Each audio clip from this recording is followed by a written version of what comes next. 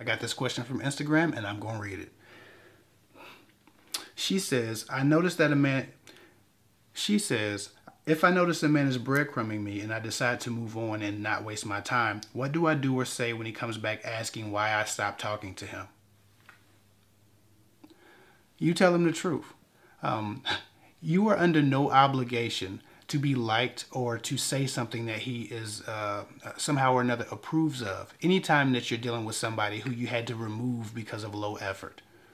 Low effort guys always try to put the responsibility on the woman to either make improvements or to make contact with them or to, for whatever reason, show their value to the relationship. And we understand that. It happens all the time. That's cool. But a high value woman, a woman who values herself a lot, is not going to fall into this trap. So if a low effort guy comes back and he asks you what happened, why'd you stop talking to him, you tell him the absolute truth. You were inconsistent. I don't do inconsistency. Too many women get so excited when a guy comes back who was low effort, hoping that he tightens up the next time. But I'm going to be honest with you. Most of the time, if a guy will give you low effort once, he's not going to change. He's going to give you low effort again. His effort mirrors his idea of you and the idea of value that you seem to have or would have in his life. What you could provide him. Unfortunately, low effort men ultimately don't see anything outside of entertainment for you. That's why they didn't give a high priority to making sure that they respected your mind to a degree that you felt like you were getting enough from them. They're giving you low effort because they have a low value for you, or they have a low idea of what your value for them is. They're giving you low effort because you are a low priority.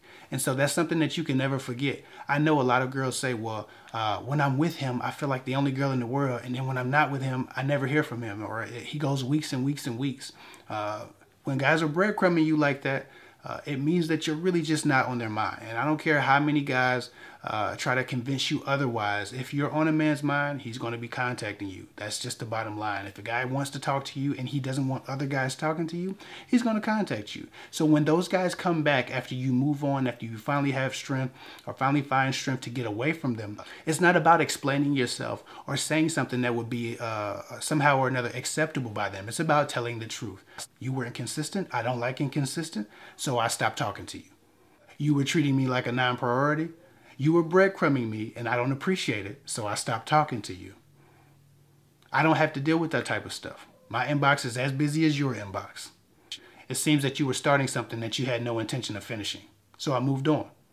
When these guys come back, you have to talk to them like potential employees. You have to talk to them like subordinates because they already felt like they had the upper hand. That's why they were breadcrumbing you in the first place. To be quite honest, I don't even think you should talk to them. I think that if a guy breadcrumbs you, most of the time, he's going to text you. He's not going to call you and try to have a conversation. He's going to text you like, what's up? Where you been? What you been up to? Hi, stranger. Or he's going to say something stupid like that. You don't really have to respond outside of the truth. You were breadcrumbing me. I don't mess with that. Or you were inconsistent. I don't do inconsistent, and move on. You don't owe an explanation, and don't try to give him an explanation. Every time women start to explain themselves to a ghoster or to a low effort guy or to a breadcrumber when he re-enters their life, it shows him that he can continue to do the same thing because in your explanation of why you created distance is a need for validation.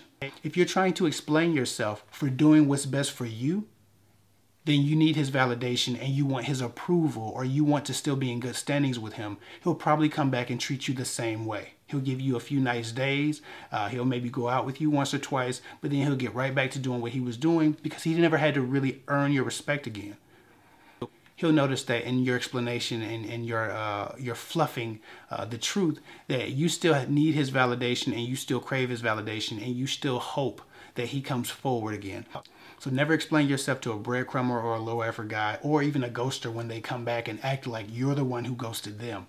Don't play those games. Don't call them out, be honest, don't fake with them. Talk to them like a subordinate. Be professional, be neutral, but don't be accepting and don't be warm. Don't give them warmth when they come back.